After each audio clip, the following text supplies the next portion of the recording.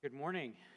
If you have your Bibles, would you grab them now? We'll be in Titus. And as you're turning to Titus chapter 2, verse 15, I'll say two things this morning. One, we want to continue to encourage you to participate in the launch anniversary for Risen Hope. October 29th is the RSVP date. I think we have a QR code in those worship pamphlets that we handed you as you came in on our website, all over the place. Please RSVP for that. We want to show our brothers and sisters there a great encouraging gesture of us being there and being a part of this as they launch out to become an independent church on January 1. So please be a part of that. And second, I'd like to say thank you for all the cards and just the kind gestures that the church has shown to me and to my family these last couple of weeks. It's been very, very encouraging. Little cards left. I came home one day and my lawn was full of signs that said, "Thank you for shepherding us," and it was signed by all the children of the church, and it was super, super encouraging. So thank you for all of that. And this isn't like a slick way to get out of writing thank you notes. I'll do that too, but thank you for doing that. All right, so we are in Titus, and we are finishing up chapter 2 today. The verse that we're going to be just hovering over and trying to understand is verse 15. So let me read that, and then we will pray again and ask God for his help. The word of God says this: "Declare these things, exhort and rebuke with all authority. Let no one disregard you." Let's pray. Lord, we come to you today, needy, as always. And at the same time, we know that we have the message of life, the message that satisfies every need.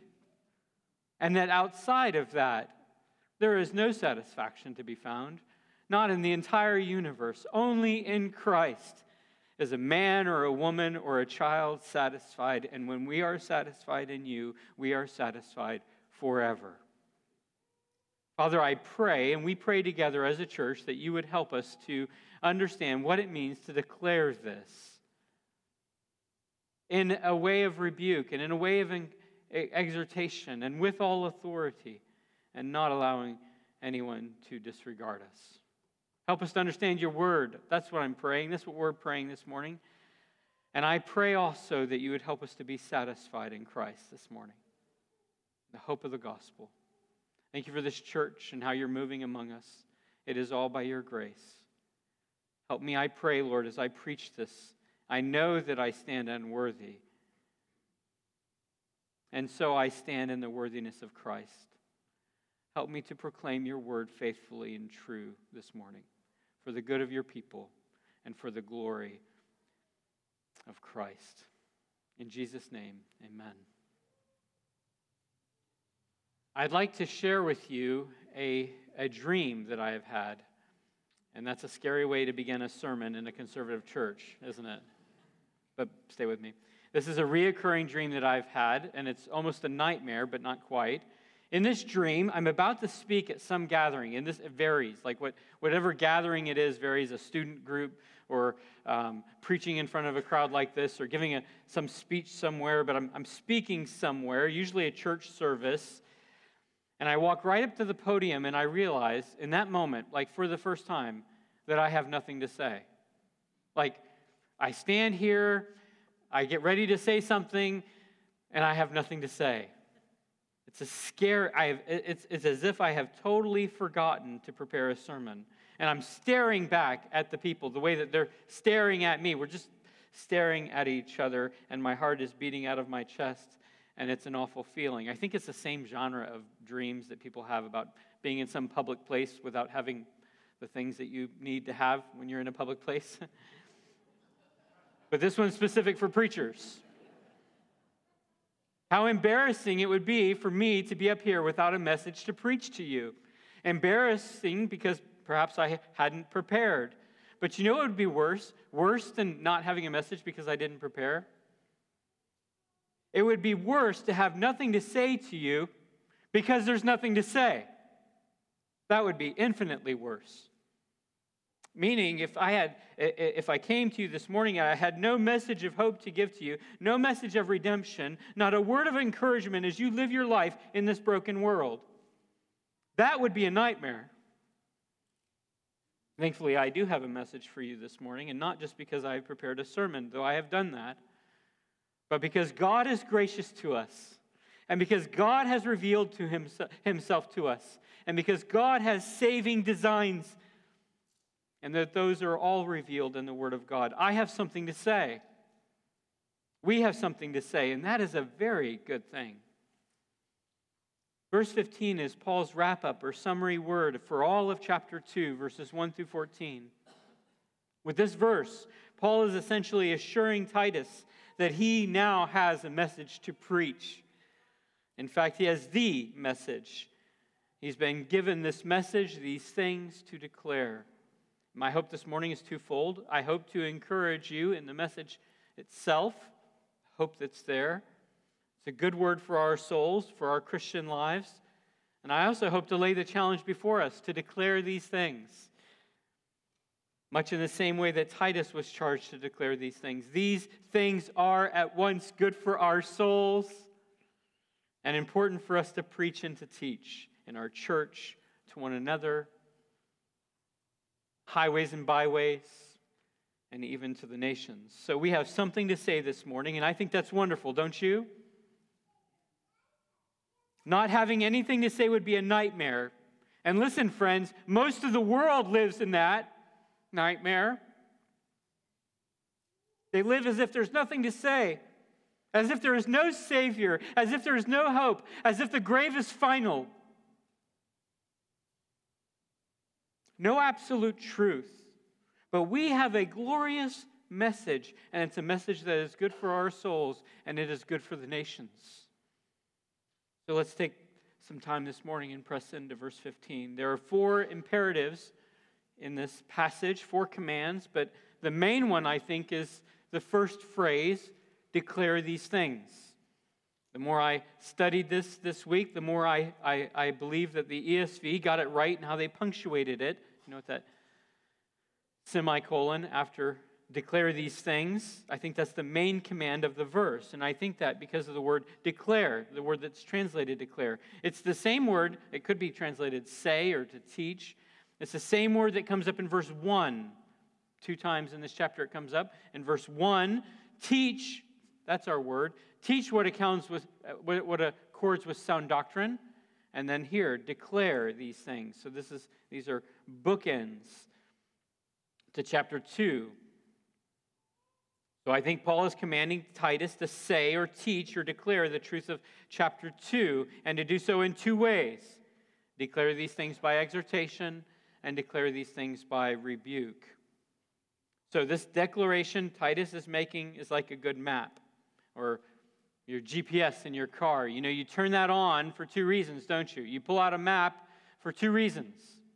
One, if you're like plotting your way. I don't know Sioux Falls very well, and so if I'm not just going home and coming to church, I usually put the address into my GPS, and that tells me the directions, like where I'm going to go. And you pull out a map to plot your way. That's one way that you do it. You want to know the way. And I think that planning the way, that's the exhortation side of this. We preach this message because we want you to know where to go, the road that you should take. And I also turn my GPS on, or I pull out that map when I've realized that I have no idea where I am. And I need to get back to the path. I need to get back to the right way. And that's when I've taken a wrong turn. And I think that's the rebuke side of it. This is how Titus is to declare these things. He is to exhort people how to believe and live. And he is to rebuke people who have strayed from that. So these things in verse 15 are all the things that this chapter show us as the way to go forward, the right way to believe and the right way to live. And of course, we've been thinking about these things for the last 4 weeks.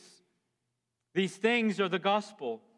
And you can see that especially in verses 11 through 14, which we read this morning and which Pastor Thomas preached last week. And if you missed that sermon, you ought to go back and take a listen. The hope of Christ, the Savior of the world, the one who appeared bringing salvation for all people. Jesus, the one who gave himself to redeem us from all lawlessness and to purify for himself a people of his own possession who are zealous for good works. The risen one who's coming, who's appearing is our blessed hope, upon which we wait with faith and joy and with endurance. We preach that by way of exhortation. We exhort one another to believe and to hope in Christ alone. We declare these things by way of exhortation. It's a message of grace. I intentionally try to do that every time I preach. I desire to exhort you to hope in Christ. Every sermon. I agree with Spurgeon, who said that Christ is like preaching a sermon without Christ is like trying to make a loaf of bread without flour. No Christ in your sermon, Spurgeon said, go home and don't preach again till you have something to preach about. He was right. We should preach Christ. And can I just exhort you this morning to believe and hope in the gospel? If you're struggling with your sin and struggling with this world, I want to encourage you this morning. We have a Savior. We have a Savior, and his name is Jesus.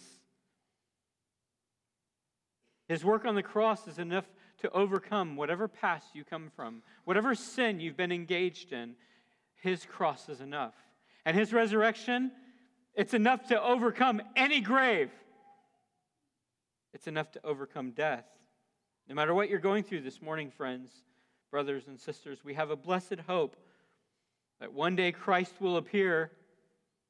These things refer to the gospel. And these things refer to all of the content of verses 1 through 10 as well. The practical fruit and this of sound doctrine in the life of a Christian and in the life of the church.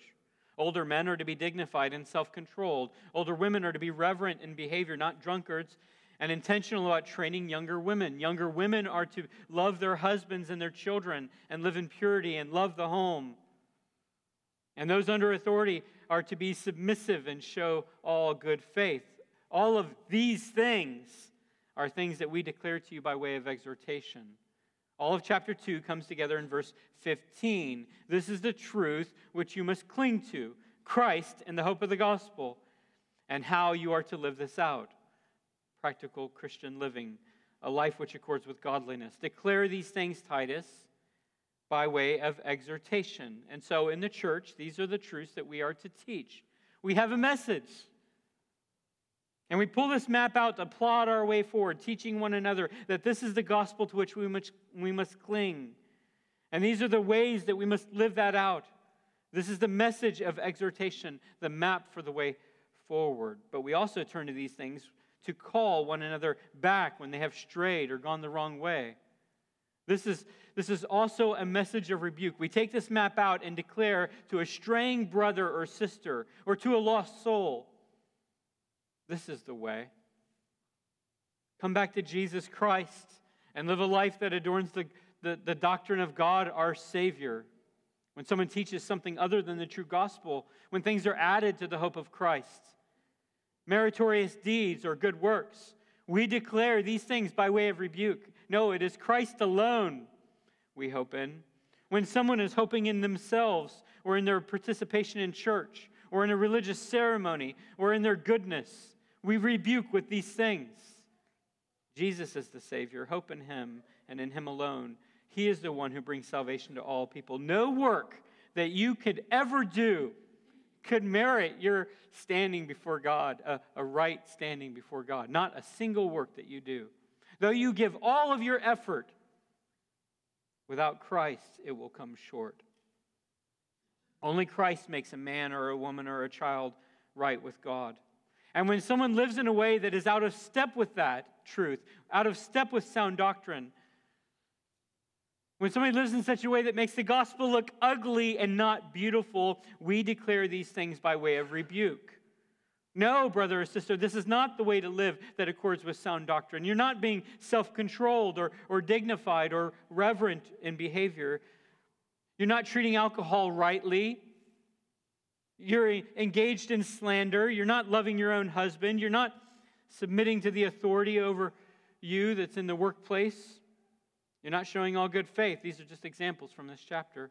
You're not adorning the doctrine of God, our Savior. That's a way of doing it with rebuke. Don't you see? This is a message of rebuke. It's exhortation and rebuke.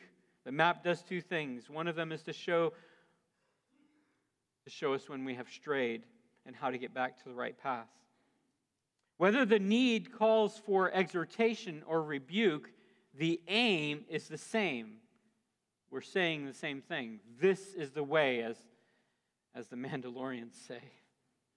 Go this way, exhortation, or come back to this way, rebuke. Either way, the aim is the same, to show people that this is the path to follow, that Jesus is the one to follow. And following him means adorning the doctrine of God, our Savior. Now note the manner in which Titus is to declare these things. Declare these things, Paul tells him, with all authority. With all authority. Doesn't that sound a bit heavy-handed? With all authority. I mean, come on, Paul. Do we want Titus to be running around telling people what to do? Exercising authority over others?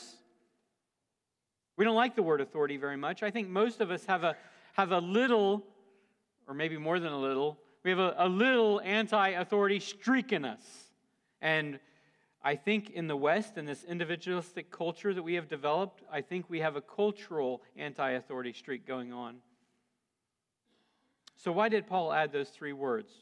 Why didn't he say something more palatable like, declare these things, Titus, and make sure that you are gentle and kind and humble in the way that you say it? Now, of course, the Scriptures do provide those kind of things. Paul does in other passages, right? In 1 Thessalonians 5:14, for one example, Paul says, we urge you, brothers, admonish the idle, encourage the faint-hearted, help the weak, be patient or gentle with them all. And there are other passages like this. So one who takes an impatient or high-handed authoritarian approach in the church ought to, and he claims maybe Titus 2:15, declare with all authority, he needs to be shown the other passages as well. Nevertheless, Paul did say, with all authority. So how are we to understand this? Let's note the scope of this. Titus is to declare these things with all authority. These things. He's to declare these things with all authority. It's not that Titus was free to declare whatever he wanted with all authority. His authority is tethered to the things he is called to declare. Now, just for fun, let me just try to springboard right into our context to help us think about this rightly. I believe that I should teach and preach with all authority. In fact, I intend to preach here with all authority. Does it make you feel uneasy? Does it sound arrogant? Does it sound high-handed? That I honestly do believe that I should preach with all authority. And I am purposely saying it just that bluntly to stoke the uneasy feelings in you and so that I can make a point. I don't think it's arrogant, maybe a tiny bit manipulative to say it this way, but just stay with me. Does it strike you as arrogant that I am saying it this way? It would be arrogance. It would be arrogance if I taught and preached anything I wanted to teach and preach with all authority. If I stood here and preached my opinions or my preferences or my viewpoints, my ideas with all authority, that would be rank arrogance. And you should feel unease with that, and in the end, you should reject that posture as arrogance. I'm just a man, and my ideas and my opinions are just the ideas and opinions of a man. To present those kinds of things with all authority would be arrogance. But it is not presumption or arrogance to teach and preach these things with all authority. In fact, it might be arrogance for me to soften my declaration of these things. It might be arrogance for me to suggest that if you think there's another way to God, well, then that's just fine. This is what I think, and this is what you think. All viewpoints are equal. They're all equally valid, so you just keep believing what you believe, and I will stand up here and softly and maybe winsomely suggest that my view also is valid, and perhaps, if you have the time, you might consider my thoughts. But if not, okay, that's fine. You're busy. Your ideas are valid too. Friends, if I did that, that would be the height of arrogance. And you know why? Because I'm holding the map. I know the way. I have the Word. And this map is written by none other than the Creator of heaven and earth. And here it says plainly that Jesus is the Savior of the world, that He is our blessed hope, and that this is how we should live in light of that reality.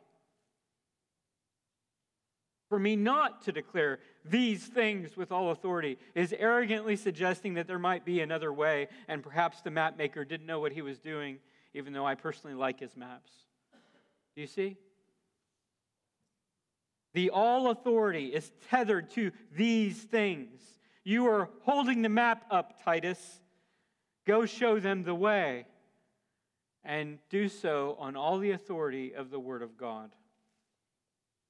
You're not merely presenting ideas in the arena of ideas. If that were the case, you should just simply speak with whatever authority that was appropriate. You might have some authority. If you're a medical doctor, for example, presenting ideas on a new treatment, you might present those ideas based on your training and those studies and all of those kind of things. It's a little bit of authority, but not all authority.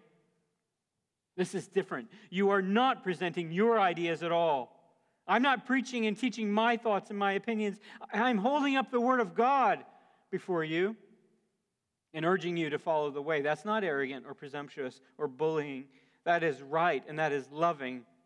That is humbly submitting to the authority of Scriptures and beckoning you to do so as well. So Titus was to declare these things with all authority, and I believe we do that as well. This is the right path. Jesus is the true Savior. Titus with delegated authority from the apostle, and we with delegated authority from the Scriptures declare these things. Now look with me at the final phrase, let no one disregard you. Final phrase there of verse 15. How is Titus to do that? How is he to let no one disregard him? How can he prevent people from disregarding him? I think that phrase, let no one disregard you, is a fork with two prongs. One for Titus himself and one for the church. For Titus, there's a call for him to be persistent and confident in his preaching and to root that confidence and that persistence in the Scriptures. He is not just to set God's word aside because of popular opinion, or because of resistance, or because people reject him, or because they don't like his message. He is to keep preaching God's word. Keep preaching. In the words of Paul in another place, preach in season and out of season.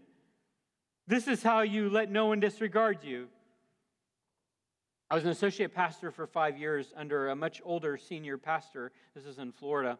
And he would often be ill on Sunday mornings. And when my phone would ring on Saturday night, I knew what was about to happen to my Saturday night. On the other end of the call was a pastor, and I could tell from his voice that he was ill, and he was calling to let me know that he wouldn't be able to preach in the morning, and so I was up. I was to preach. And he would always close those calls by saying something like, remember what the Bible says, Mike. Be ready in season and out of season. So I'm sure you're ready. I think that's where the dreams come from. Maybe some PTSD left over from that. He meant it tongue-in-cheek, of course, because he knew well that the passage in 2 Timothy 4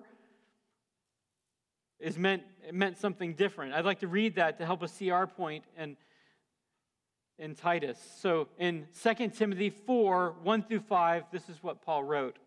He says to Timothy, I charge you in the presence of God and of Christ Jesus, who is to judge the living and the dead, and by his appearing in his kingdom, preach the word.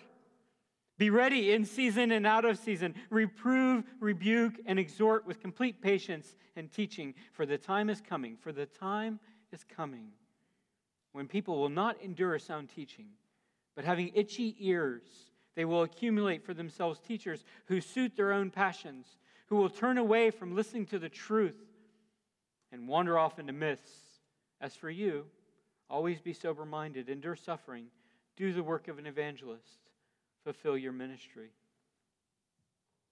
In season and out of season means that there will be times when people will want to hear the word of God, and there will be times when they will not want the word of God anywhere near their ears. There will be times when your preaching will draw people, for they will be hungry to hear God's word. They will be eager to follow Jesus.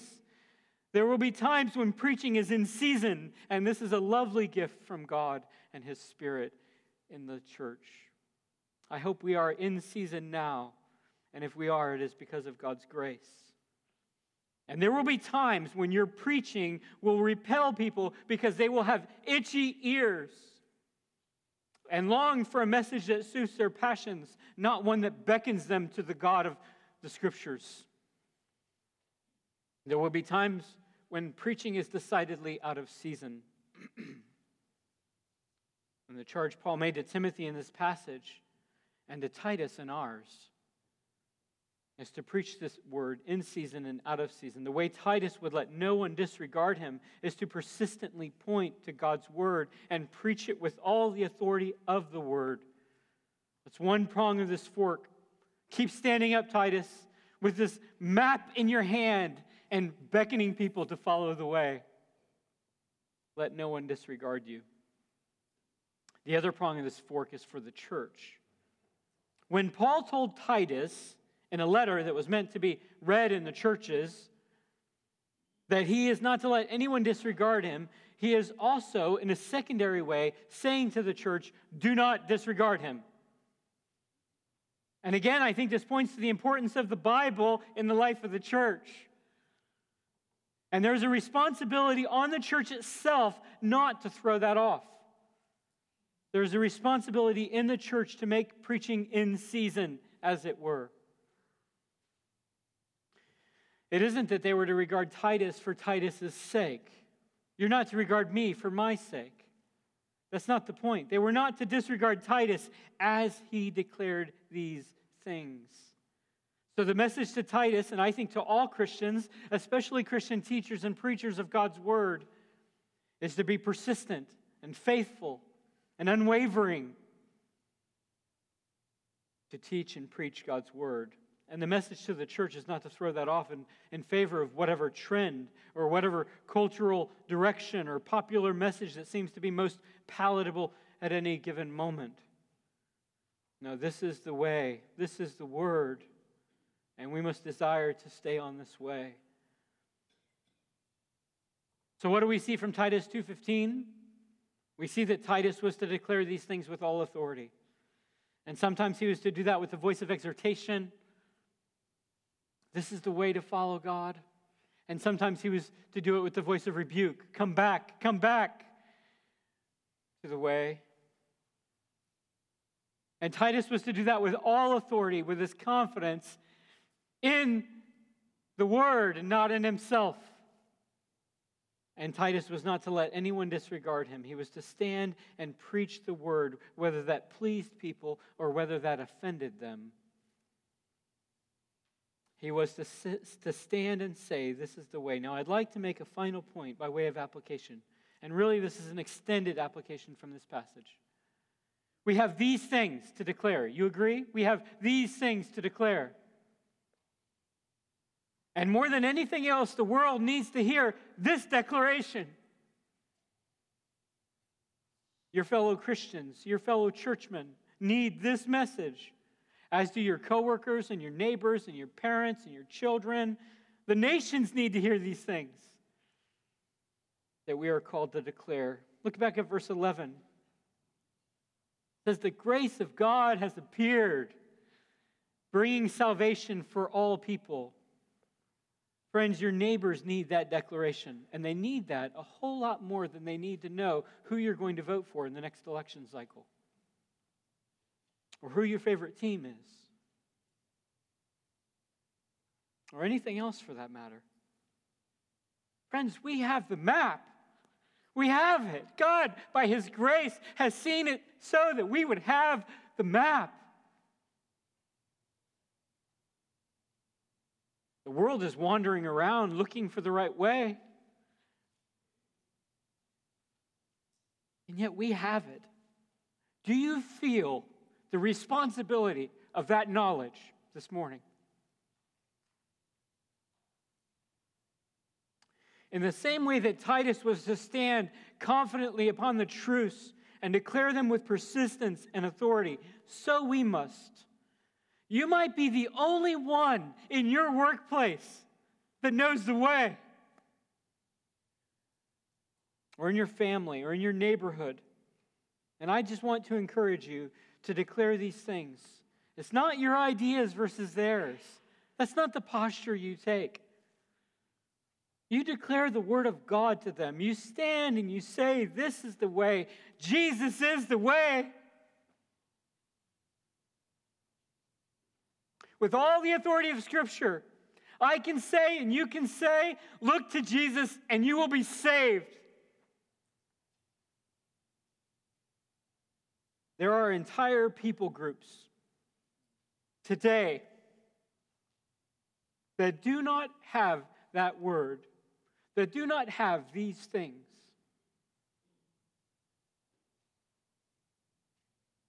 And the reality is that not a single person in the world can find their way without it. But we have it. You ought to thank God we have it. God has been gracious. And we are called to declare it. And may we declare it. And may we let no one disregard us. Declare these things. Exhort and rebuke with all authority. Let no one disregard you. My reoccurring dream was just that, a dream. I never have to feel like I don't have a message. And neither do you. We have the greatest message in all of the universe to preach and to declare. We have these things to declare. Oh, let's, as a church, declare them. And I encourage you as a Christian to declare them. Let's pray. Lord, I pray that we would not stray from this message, that we would not stray from your word, that we would not shrink back from declaring these things with all authority for the good of others and for the glory of God. Would you work in us such a sense of responsibility, a joyful duty to declare your glory among the nations and among our neighbors. In Jesus' name, amen.